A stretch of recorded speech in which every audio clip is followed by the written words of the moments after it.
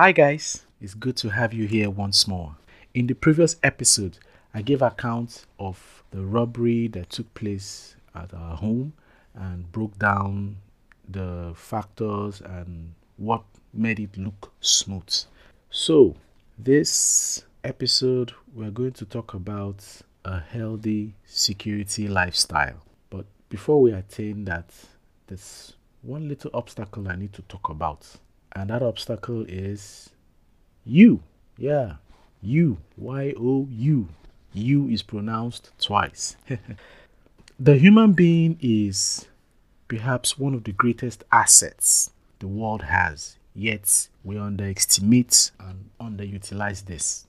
Personal security should be taken as seriously as we take personal hygiene and dietary laws, because security is actually bigger than what we think it is. So you need to unlearn, learn, and relearn this concept called security. You know where the mistake is? We put tools, or what I'll call machinery, before man. Now, what I mean by machinery, I mean security tools, security gadgets, security personnel, and of course, security outfits or agencies. We put that before us.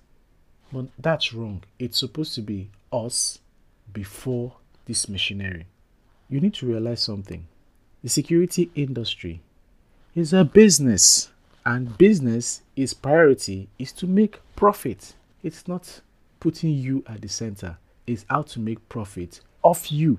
If you have that at the back of your mind, realize why they come secondary and you should be primary.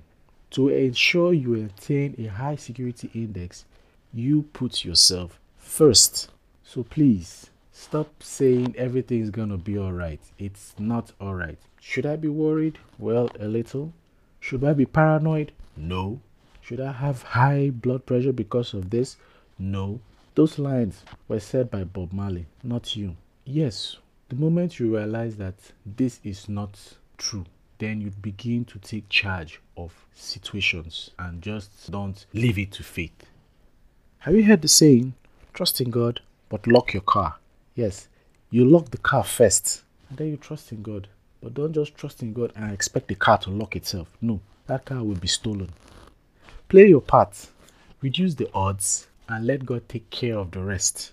The bottom line is you take charge. Because if everything doesn't start with you, every other thing falls apart. So, what do? You need to understand and realize that physical security starts with you.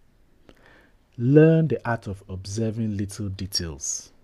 Where you go, what you see, what you hear, and what you do. Yeah, it may be hard, but you need to start.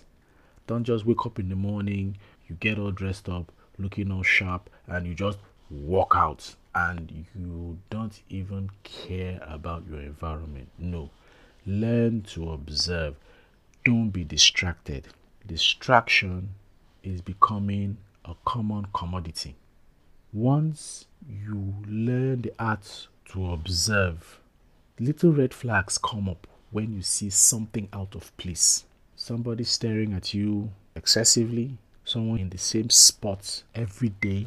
You begin to notice little things, and these little things add up to making certain security decisions. Don't just wake up and assume, police will do it. No, I'm safe. At all, it's well. Oh. No. You have to be conscious of everything. You need to create that awareness. Be conscious in the moment. So why don't you start today? Because if you are conscious, if you're security conscious, if you're security aware, then I believe you're on the path to a healthy security lifestyle.